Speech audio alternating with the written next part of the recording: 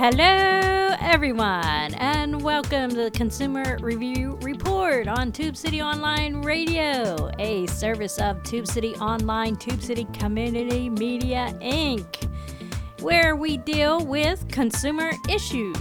Yes, that's right. We deal with consumer issues here. We talk about products and services and how it affects the consumer. We are heard Sunday at 4 p.m., Tuesday at 6 p.m., and Thursday at 9 a.m. on Tube City Online Radio. But if you happen to miss those regularly scheduled shows, you can hear the podcasts on wmck.fm/CRR, iTunes, Google, iHeart, Spotify, and Spreaker. And if you have any ideas of any products or services you would like to hear on the show, you can email me at consumerreviewreport@gmail.com. I'm also on Facebook at Consumer Review Report and on Twitter at CRR in McKeesport. Also, if you have any questions or comments about anything you hear on the show, of any of the products or services that we mention on the show, you can also email me at consumerreviewreport@gmail.com. I'm also on Facebook at Consumer Review Report and on Twitter at CRR in McKeesport. Alrighty, well, here we are, another day, and if you don't already know, consumer prices have been going up, and a thing called shrinkflation has been happening, and so we'll talk about all that, of what's going on. Consumer pricing is rising faster for some reason. And if products, companies aren't raising the prices on their products, they are shrinking the size of their products and charging the same price. Gasoline, energy costs are going up. There's even rental car shortages and used car shortages going on. So it's very complicated right now economically about what's going on. So we're going to delve into a little bit about what is going on and also how it affects the consumers. All right, so let's go ahead and play audio from a video posted by CBS News. It's entitled Consumer Prices Rising at Fastest Rate in Nearly 13 Years. Let's take a listen.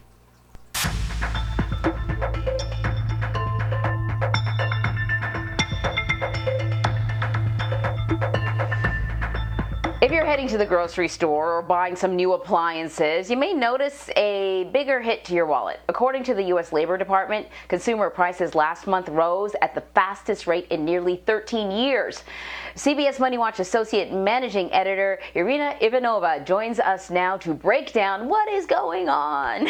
Thank you so much for joining us, Irina. So, we're hearing sort of all these calls that we're hitting a stretch of inflation, and inflation generally is not a bad thing. It's only when it sort of rises faster than we can manage it, and it feels like that's what's happening now. What are some of the factors contributing to the rise in consumer prices? So some of what's happening is a technical issue. We're comparing prices this year to last year, and if you think about what was happening last May, nobody was spending money. We were all holed up watching Netflix and baking sourdough, and a lot of prices had fallen. But the other thing that's happening is the economy is reopening all at once. A lot of the economy was just shut down for last year, not producing goods. And now that the U.S. and parts of the Western world are quickly reopening, it's taking some time to get that production capacity fully up to speed. And then the last thing is we have issues with supply chains. A lot of what we consume is made far away and it's transported to us just in time for us to buy it. If there's a delay in one of those steps, it can throw off the entire process. And if you think about it, we've had a lot of examples of such delays. We had the ship stuck in the Suez Canal. We had Texas in a deep freeze in February. We had a major East Coast pipeline being disrupted. Container ships, that ship goods to U.S. ports not being able to unload, and trucks that deliver goods not being able to take everything that needs to be delivered. Yeah. Yeah, I think we've all been watching the price of lumber. Even people within the lumber industry have been sort of flabbergasted. And I know that there are farmers out there who, they used to supply restaurants. Now they got to find another place to sell their goods, and so they're selling somewhere else. And add in the fact that, many people still had their jobs, so a lot of people lost their jobs, but also people were getting money from the government to kind of keep them afloat. So you have the kind of it's almost like a holy trinity of inflation. But what particular consumer goods are seeing the highest inflation? A lot of what's being hit is the really big ticket items. So things like cars, appliances, and furniture. In fact, those three categories are responsible for more than half of the increase in the consumer price index. So used cars are actually the fastest growing item right now, with the average used car costing something like $25,000. And that's because we've had a shortage of microchips, which are an essential component of cars. Car makers slowed down their production of new cars to accommodate the shortage, and so a lot of car buyers are now turning to used cars, driving up the price. Now, those microchips are in a lot of other things too. They're in washing machines, microwaves, refrigerators, they're in our cell phones, and of course our computers. And so a lot of those items are also taking longer to produce and getting pricier. And then, of course, there's the lumber, which is 300% as expensive now as it was last year. That's making housing more expensive, and that's making furniture for the house more expensive. So, what are the biggest concerns when we see this sort of rise in prices? Who's hit the hardest? Yeah, when prices go up really fast like this, it hurts the poor. It hurts people on low incomes and hurts people on fixed incomes, so people on Social Security, retirees, and a lot of people who are employed, a lot of them are living on such tight margins that if your grocery bill is $30 higher every week, or if you're not able to get a car that you need to get to your job, that's a real struggle. The long-term concern for economists is that the high prices could be so high for so long that they drive down economic growth, but we are a long way away from that. So you talked a little bit about kind of the impact of the pandemic and how it messed up supply chains, and that kind of threw the whole supply component of this off. Now we're starting to restart the economy, and the demand is now putting pressure on the supply, and so there's a mismatch there. My fingers are crossed that once everything sort of gets back online again, then we'll see the numbers go back down. Is there any indication that the inflation may level off anytime soon? Most economists that I've talked to expect it to level off very, very soon. And we really haven't seen a bout of sustained inflation in the U.S. for going on 4 decades. The last time we had a surge of price increases for a few months like this was in 2008. And the expectation is that, as more of the economy reopens, and especially as more of those parts of the economy reopen that we haven't been engaging in, so the service economy, going out to restaurants, going out to bars, travel and entertainment, a lot of that was shut down. And so people, spent on goods and on fixing up their home. And economists are hoping that as the economy sort of comes back to a full reopening and that spending evens out, that inflation will die down. Well, I'm going to keep my fingers crossed. I saw a really funny meme about the price of lumber, and it was something to the effect of, I'm thinking about selling my house for parts. Don't sell your house for parts. The lumber prices may go back down. Hopefully it's soon, but at some point. Irina, thank you very much. Thank you for having me. All right, so there you go. The consumer prices are just going up. And so here's another article from Christopher Rugaber from the Associated Press. It's entitled U.S. Consumer Prices Surge in Past Year, the Most Since 2008. American consumers faced a third straight monthly surge in prices in June, the latest evidence that a rapid reopening of the economy is fueling pent-up spending for goods and services that in many cases remain in short supply. I guess last week's report from the Labor Department showed that consumer prices in June rose 0.9% from May and 5.4% over the past year, the sharpest 12-month inflation spike since June 2008. Excluding volatile oil and gas prices, so-called core inflation rose 4.5% in the past year, the largest increase since November 1991.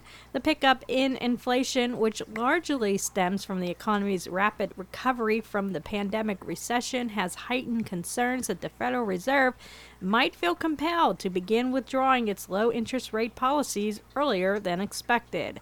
If so, that would risk weakening the economy and potentially derailing the recovery. Fed officials have repeatedly said, though, that they regard the surge in inflation as a temporary response to supply shortages and other short-term disruptions as the economy quickly bounces back. The economy's reopening has led consumers to increasingly travel, dine out, and shop after avoiding crowds for a year.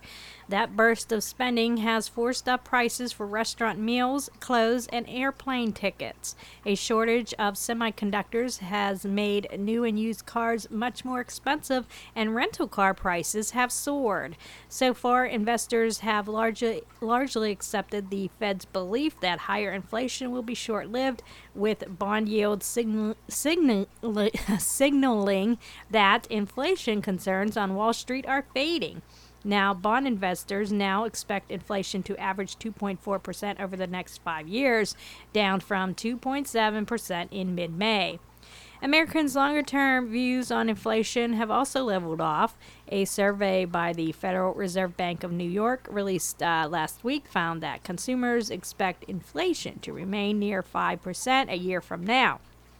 But they expect inflation to be 3.5% 3 years from now, down slightly from last month. Consumers typically overestimate future inflation. The public's expectations of inflation are important because they can be self-fulfilling. If consumers foresee higher prices, they are likely to demand higher pay, and businesses will try to charge more to offset their higher costs. It's a whole big circle, you know. The Fed is aiming for inflation to exceed its target of 2% for some time to make up for the fact that inflation fell below that level for most of the past decade. The Fed wants inflation to average 2% over time to prevent Americans' inflation expectations from falling too low. So, let's go ahead and hear some audio from a video posted by 23 ABC News KERO. It's entitled Food Prices Soar Nationwide. Let's see what they have to say. And welcome back. Well, many Americans are dealing with sticker shock at the grocery store right now. Restaurants nationwide are also feeling the pinch. Chris Conte shows us why you should be prepared to pay a bit more for what you eat this summer. While it may sit beside the water, not much is cooling off business at the Deck restaurant these days. But customers emerging from more than a year of COVID are being met with a bit of sticker shock. Well, I think everything that's like vacation related is really expensive. Miriam Moser came here with her son Eli. I like a lobster. You like a lobster. Little does little Eli know, that lobster he likes is going to cost his mom more. A lot more. I got a lobster roll the other day and I was like, it was like $27 or something. I was like, oh man. Talk about something that has a high food cost, you know, I mean, that one's off the charts. But how much can I charge for a lobster roll? As the restaurant's owner, Mark Audette, has struggled with the rising cost of food. When I look at prior years and what my food costs were as a percentage, much, much higher this year. Some of it we can pass on, some of it we cannot. I mean, you know, how much can I charge for a French fry, for example? Lobster, in particular, is more expensive this season. Limited supply, high demand, you know, the whole economics thing. Many consumers are headed back to seafood restaurants and markets for the first time in months. The cost of lobster goes up almost daily, so much so that they don't even bother writing prices on the menus here. Demand is always there, but the pricing is always changing. Assistant Manager Samantha Corantillo talks to enough customers to know that many of them have price limits when it comes to that lobster roll. It's about 50-50. Some people are willing to pay and because that's what they want, and some people are more on the fence about it. You may not even eat lobster, but what's happening to the price of this shellfish is indicative of some much larger market trends. We really are seeing some really significant rises in food prices. Jason Lusk is a food economist.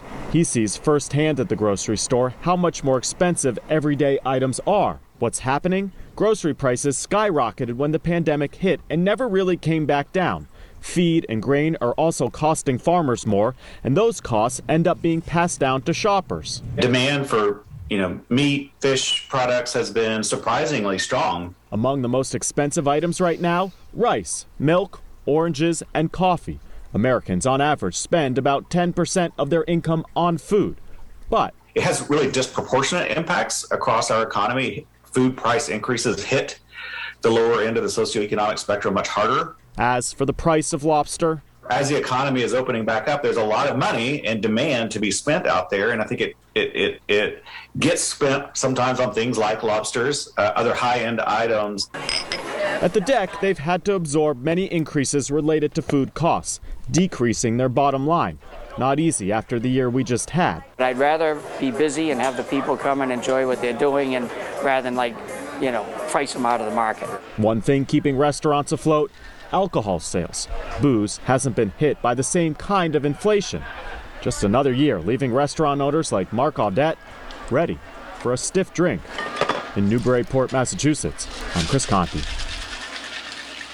And here in Kern County, some people say they've been seeing their grocery bills climbing. We asked our viewers about their experiences and how they feel about the increased prices. Here's what a few of you had to say on our Facebook page. First, Maxine says groceries have been going up 3 to 5 cents since last May. I've been watching what I purchase. My animal feed has gone up $3 since last November, especially anything with corn, end quote. Another viewer, Jason, says that's what happens when the government prints a ton of money and raises the minimum wage. The cost of everything goes up, and then we are back at square one, end quote.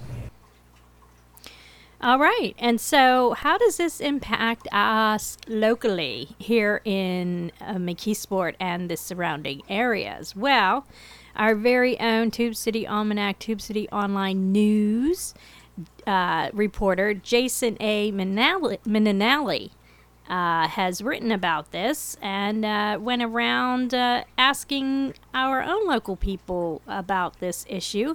He wrote an article, Monarch Shoppers Grin and Bear Rising Prices. Jason Mininelli is a freelance writer from Pittsburgh's North Hills and a student at Duquesne University. And here is what he writes. As the nation begins exiting the COVID-19 pandemic, many people are noticing that prices on a wide range of goods have gone up. According to the U.S. Bureau of Labor Statistics, overall prices for consumer goods increased 5% between May 2020, when many states, including Pennsylvania, were in lockdowns, and May 2021. Some prices have increased faster than others, according to BLS. Prices for food increased 2.2%, while prices for energy increased 28.5%. Prices for all items less food and energy rose 3.8% for the year ended May 2021, the largest 12-month increase since the year ended June 1992. Lumber prices have more than doubled, with some reports indicating a 250% increase. So here's what Bridget Wysocki from North Versailles Township had to say. If you want to drive, then you're going to pay for gas, whatever the price is. And, she's right. I mean, you can't look at the price. You still got to drive back and forth to work, and you need gas to do that. So you got to pay whatever they're offering that product for. Local consumers like Wysocki said that they're feeling the impact, but they don't have a choice. If you want to drive, then you're going to pay for gas, whatever the price is, Wysocki said.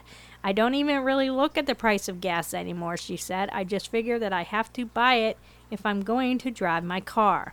Even experts are having a hard time predicting where prices will stabilize as the pandemic recedes.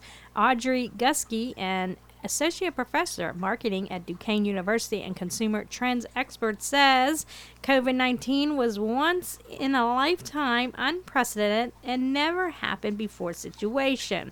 Guskey said the price hikes are the result of two things: a lack of products to sell at the same time. Demand is rapidly increasing.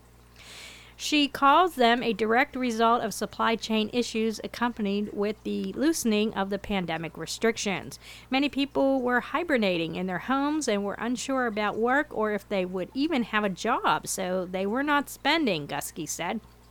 Then there was a lack of social gatherings. So you see things like women's cosmetics, beauty products that were not being purchased for over a year. Now there's a high demand for them.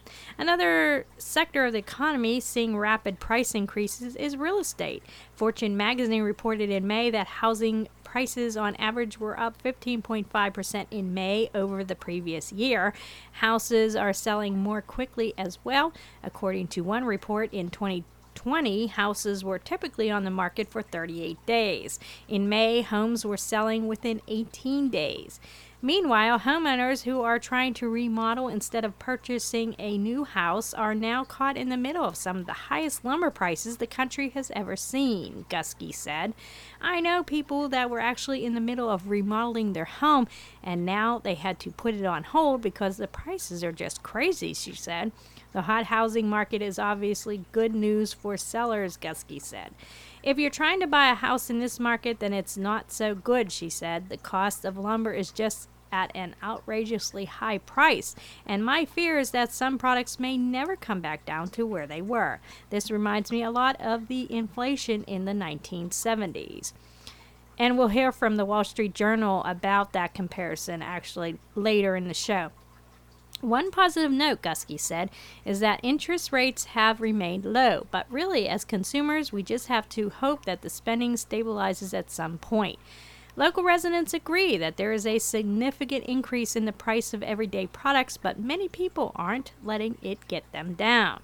We are hopefully taking a vacation, said Darlene Carson of McKeesport. The price of groceries and everything is up, but we are hopefully still going to go somewhere. Sharice Richards, an emergency medical technician who lives in McKeesport, said the price of gasoline won't make her skip a summer holiday. We are definitely still going on vacation in August despite the rise in prices, she said. I work way too hard to miss my vacation. We will be going to Myrtle Beach. Guskey said many Americans are eager to get away this year as they try to get life back to normal. It's like if you give a kid a dollar bill and don't let him spend it for a year, then all of a sudden you let him go spend it.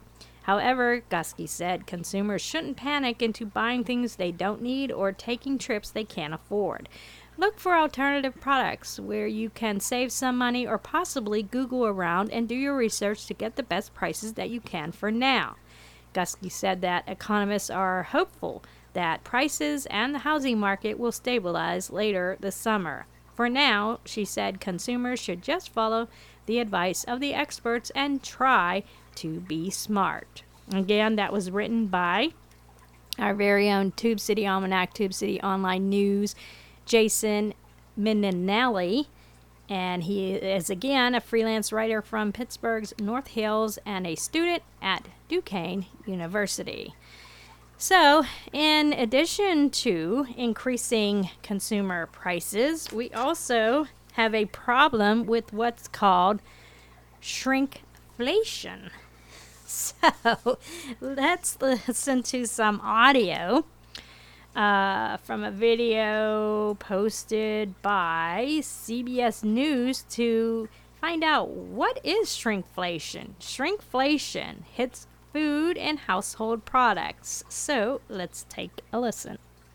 Many manufacturers of food and household items are reducing the sizes of their products but keeping prices the same. This process, known as shrinkflation, is a result of heightened costs to produce raw materials during the pandemic.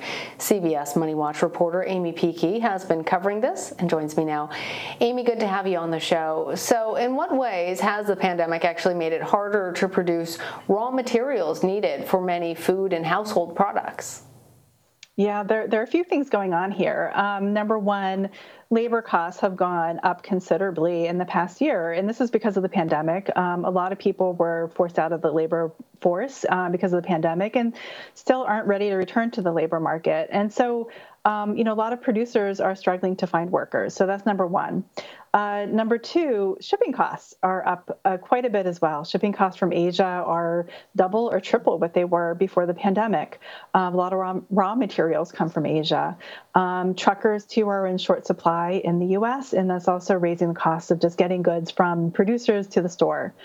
And then lastly, restaurants and stores are reopening right now at full steam.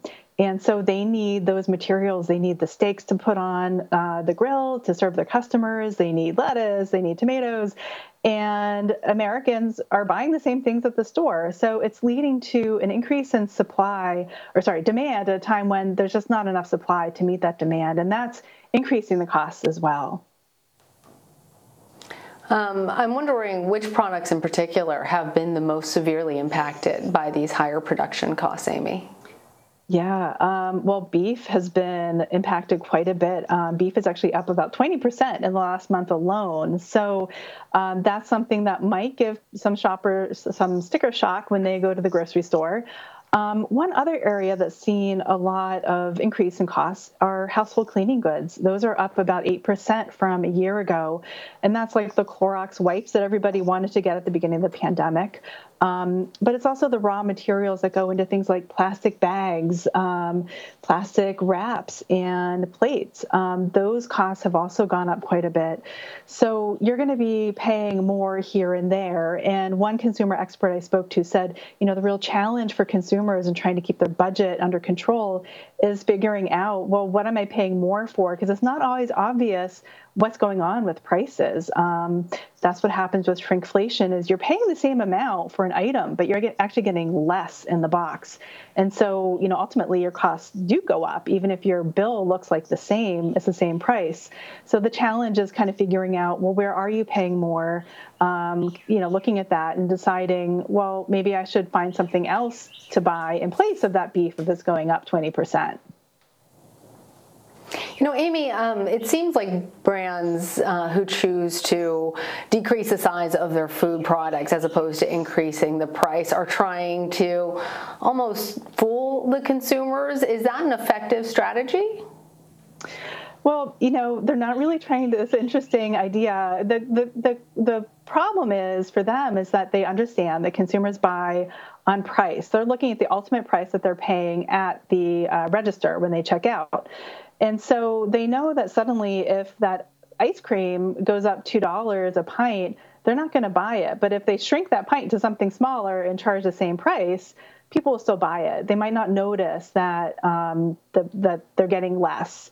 And so it's not necessarily, tricking, although some people, if they do notice it, tend to get very upset by this. There was some cat food that shrank their cans, and some of the buyers of the cat food noticed and got a little upset. I'm paying the same for less food for my pet. So, the thing is the grocery stores and the manufacturers often have very thin margins, and they're trying to manage their costs and how they can make sure they keep their customers satisfied without giving in on the margins because that could possibly put them out of business, so they are in a tough spot as well. When manufacturers increase the prices on goods, it's easy to see that as the economy goes up and down, those prices can fluctuate. But when you're actually changing the size, that includes changing the packaging, I'm wondering if this is now a new normal or if shrinkflation is expected to end, or we should just assume that these items that are smaller and are the same price are going to remain that way. Well, the experts I spoke to said you can expect to see this for a while until basically things kind of even out right now in the pandemic. And that could be until later this year, possibly. Inflation right now is up quite a bit, not quite a bit, but it's up. And that's not expected to kind of drop down or stabilize until maybe this fall is what economists are saying. So it's possible that you might continue to see shrinkflation and more examples of shrinkflation through, late next year. So just be on the watch is what experts say. Be on the watch as a consumer. Check what you're buying and check how much you're getting when you buy it. All right, Amy Peakey, thank you. Thank you, Lana. All right, so that is what shrinkflation is all about. So if they don't want to raise the price of the product, they will shrink the product and you will buy it for the same price, hoping that nobody will notice, I suppose. So here is an article from New York CNN Business News written by Nathaniel Meyerson. Why your cereal boxes and ice cream cartons are shrinking. Less cereal in the box, smaller snack sizes, ice cream gone missing in a container. You're not losing your mind. You are actually paying the same price for more these days for everyday items in your fridge and pantry, but running through them more quickly because their sizes have shrunk. The reason? A tactic known as shrinkflation deployed by consumer product brands and grocery stores. The phenomenon, getting less for your money because a manufacturer has reduced the size of the product, has been going on for decades, but it typically becomes more common when companies' costs go up like the inflation surge we are seeing today. Yeah, I probably first noticed this with ice cream.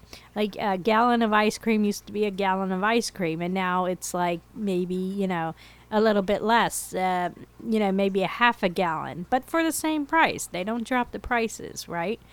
So when costs rise, manufacturers of consumer goods look for ways to offset the increases they are paying for commodities.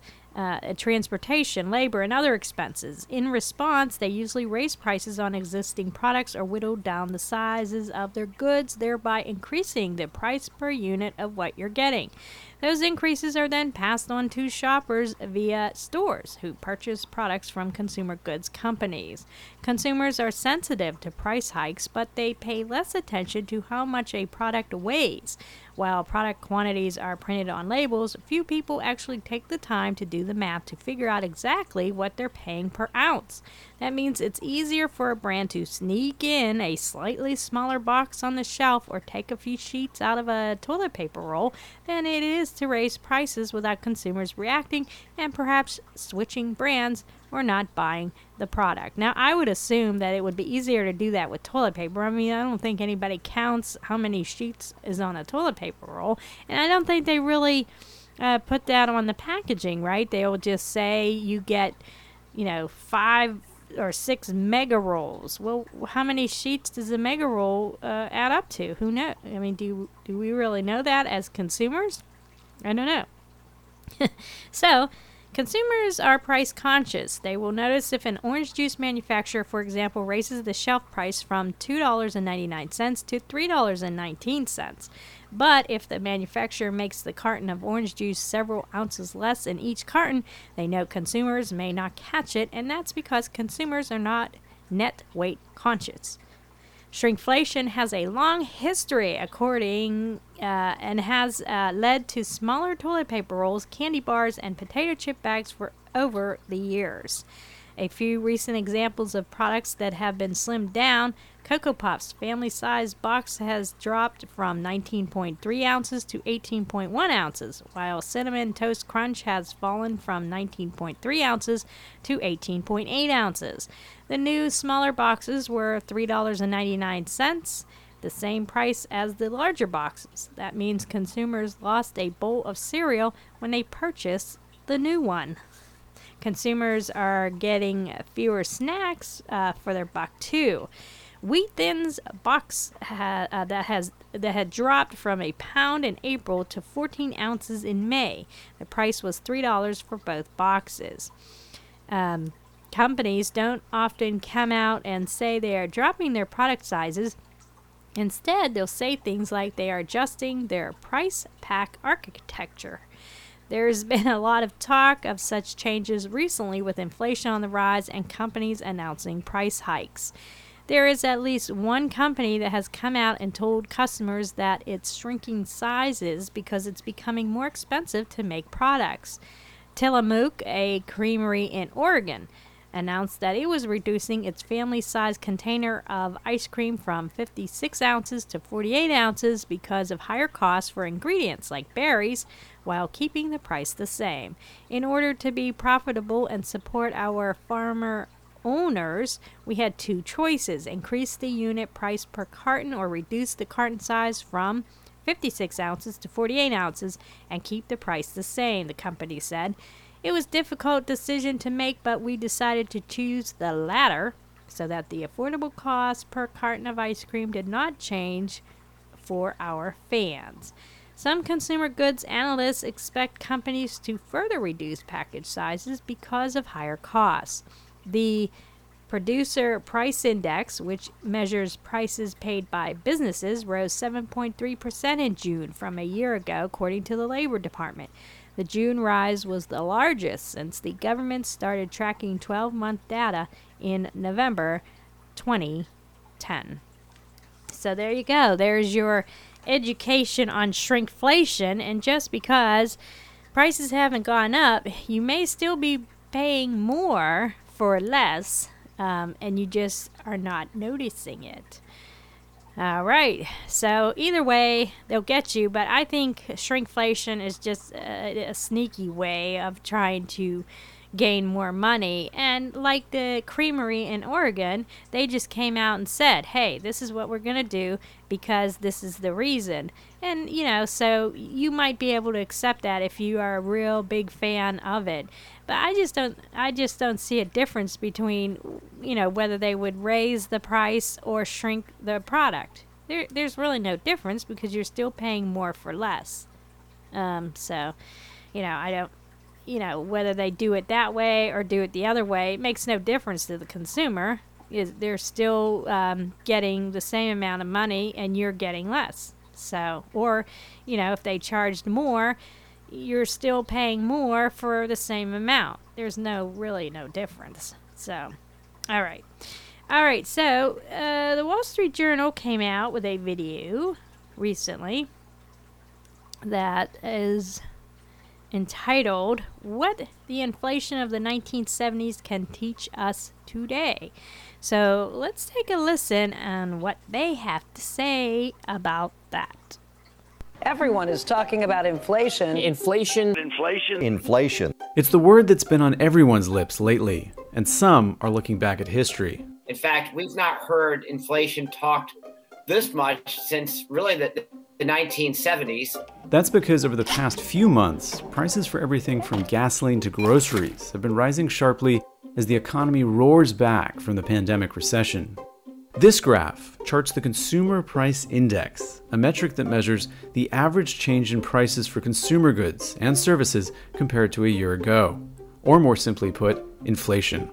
In May of this year, prices spiked 5% to reach the highest annual inflation rate in nearly 13 years. Many economists believe that a small amount of inflation, around 2%, is inevitable and even desirable. That's essentially what we've had for the past 15 years before this most recent surge.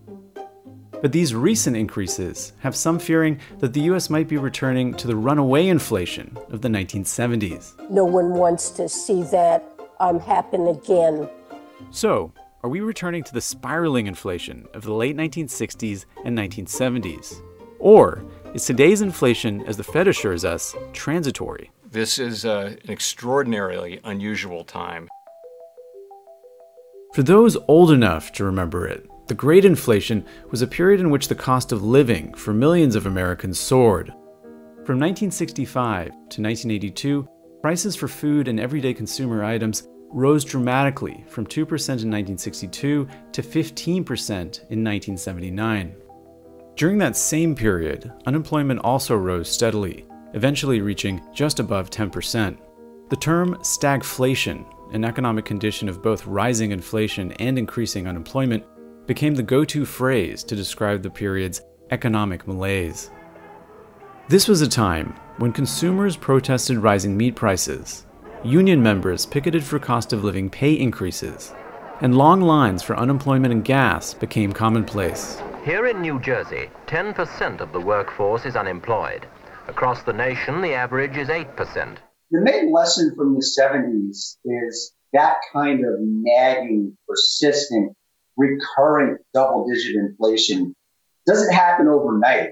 It sets in over many years, and it set in because of a long series of policy mistakes in Washington.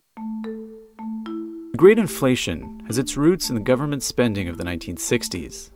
Consumer prices began rising under President Johnson as he escalated the Vietnam War and launched his Great Society social programs. But the double-digit inflation the period is famous for didn't begin until President Richard Nixon took office. The time has come for a new economic policy for the United States.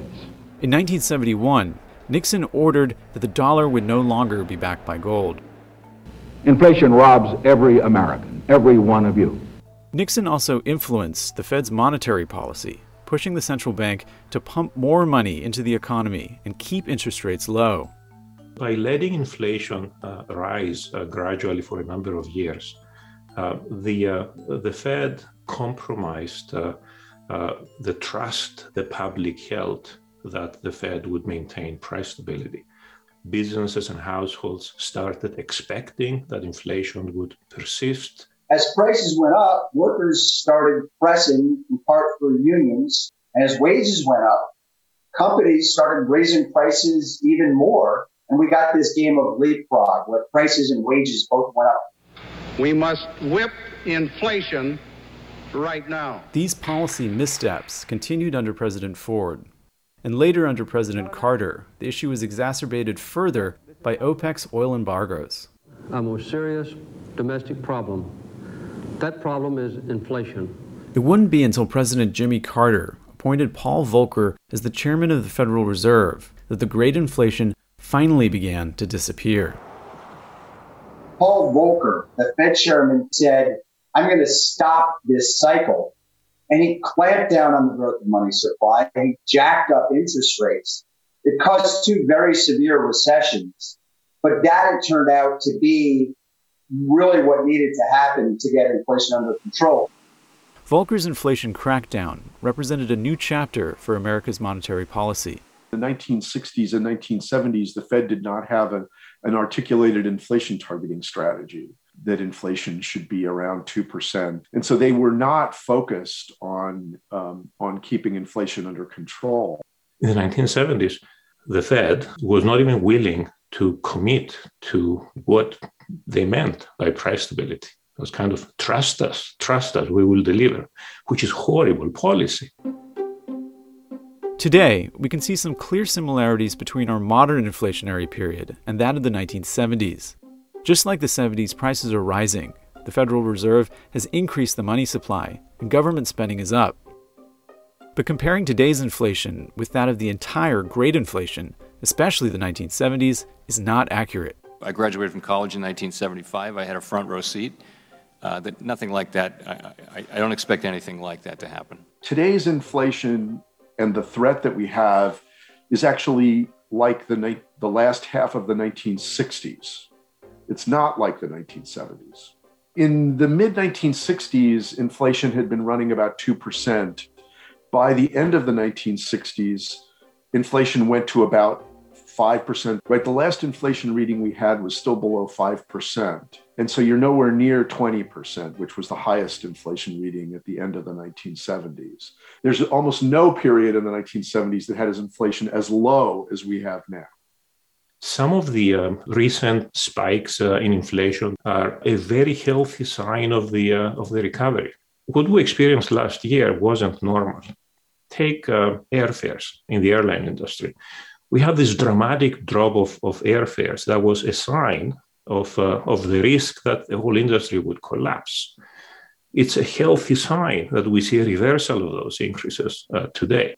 For their part, the Fed says it remains committed to its long-held stance that today's inflation is temporary. The Fed believes that we're having a supply shock. And so that's causing shortages and temporary pricing. That's the Fed's theory. What we're seeing now, we believe, is inflation in particular categories of goods and services that are being directly affected by this unique historical event that none of us has lived through before, called reopening the economy after closing it. Every time we have an economic recovery from a recession, We expect to see inflation rise above 2% for a while. That's normal. If it turns out that these impacts are more than transitory, if they're lasting, they persist or even increase, then the Fed might have to do something to stop it. On June 16th, Federal Reserve officials signaled that they expect to raise interest rates by late 2023, sooner than they anticipated in March.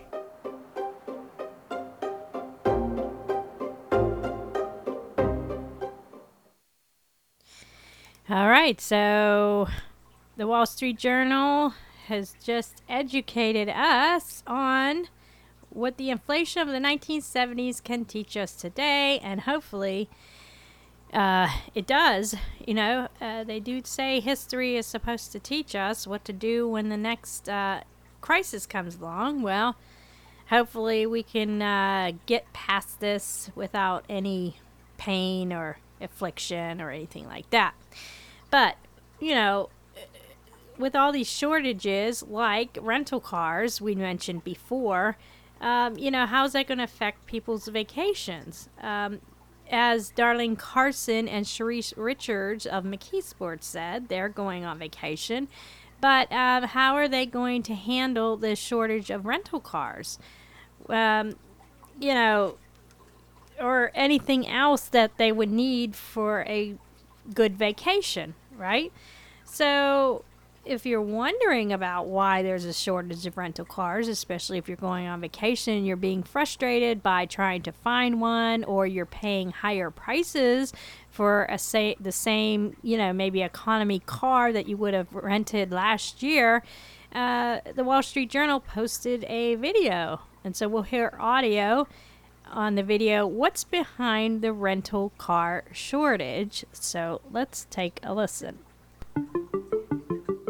Americans are traveling again. But if your summer travel plans involve a rental car, be prepared for long lines and sticker shock. I think it's all over the country. There isn't one area where you can find a cheap rental car. Using a car right now is expensive, whether you're buying it or renting it. According to the travel website Kayak, rental car prices in the first 2 weeks of June are up 89% for the July 4th weekend, compared to with the same dates in 2019, and as much as 300% in some places. But even if you decide to pony up the additional cash for a vehicle, many reservations are simply not being honored by rental agencies. And travelers have reported showing up at rental counters only to be turned away because there aren't enough cars on the lot. So, why have rental cars become so expensive?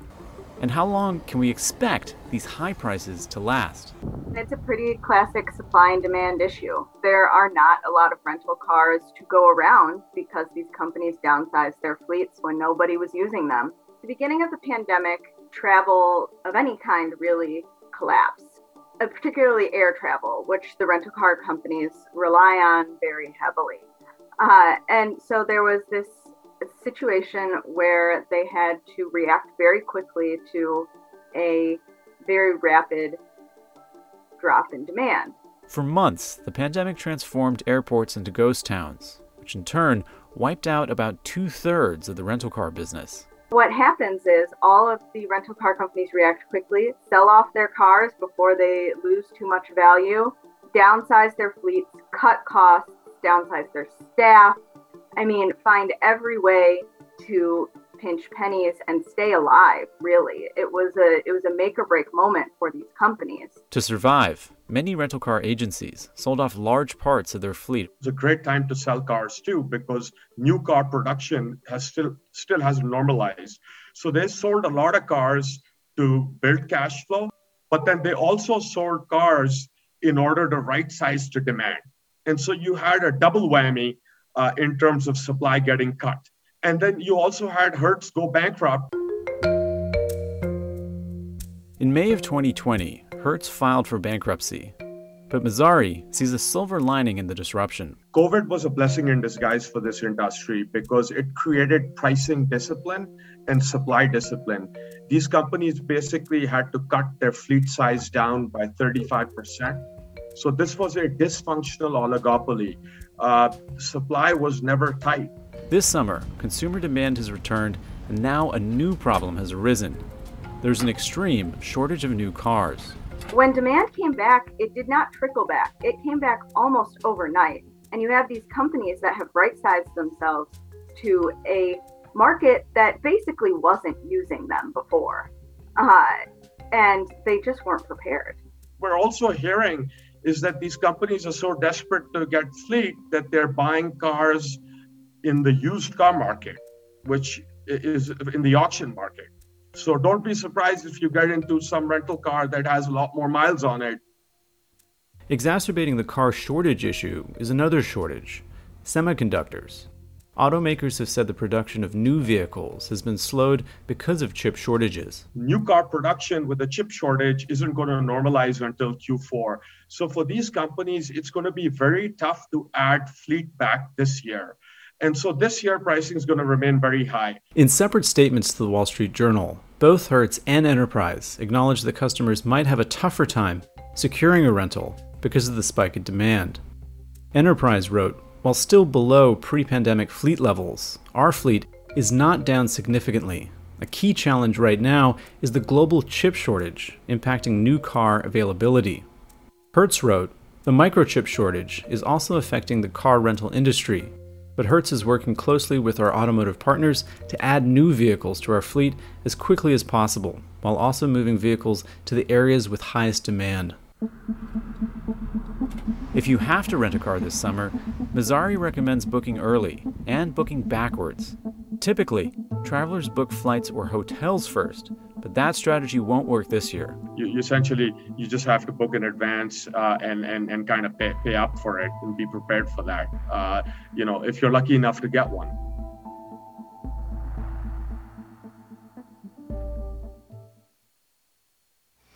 All right, so there's a lot of moving components to the economy at this time as far as contributing to inflation, a shortage of products, and high demand for those products.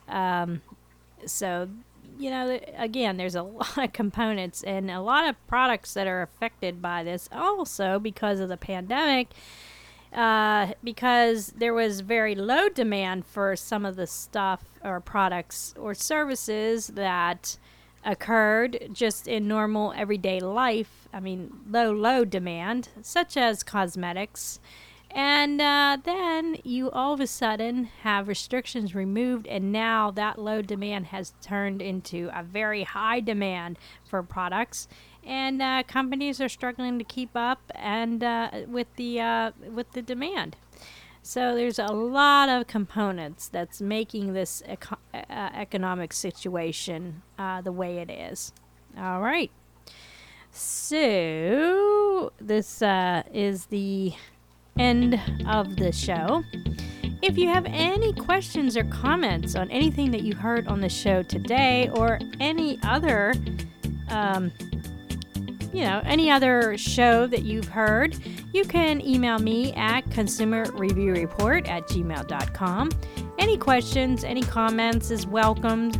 If we don't know the answer, we'll research it and get back to you, of course. And we are on Facebook, or I am on Facebook at Consumer Review Report, and on Twitter at CRR in McKeesport. And if you have any ideas of any products or services that you would like to hear on the show, you can email me at consumerreviewreport@gmail.com. I'm also on Facebook at Consumer Review Report and on Twitter at CRR in McKeesport. Any ideas that you would like to hear? We can either do a review on a product, if you're not sure if you want to purchase a product and you want to know more information about it, we can do that and have a show on that. Anything. So anything consumer related, we like to do that here on the Consumer Review Report on Tube City Online Radio, a service of Tube City Online, Tube City Community Media, Inc. And we are regularly scheduled on Sunday at 4 p.m., Tuesday at 6 p.m., and Thursday at 9 a.m. on Tube City Online Radio, which has links to tune in. I'm sure you can listen to us on TuneIn if you're wondering how to listen to us.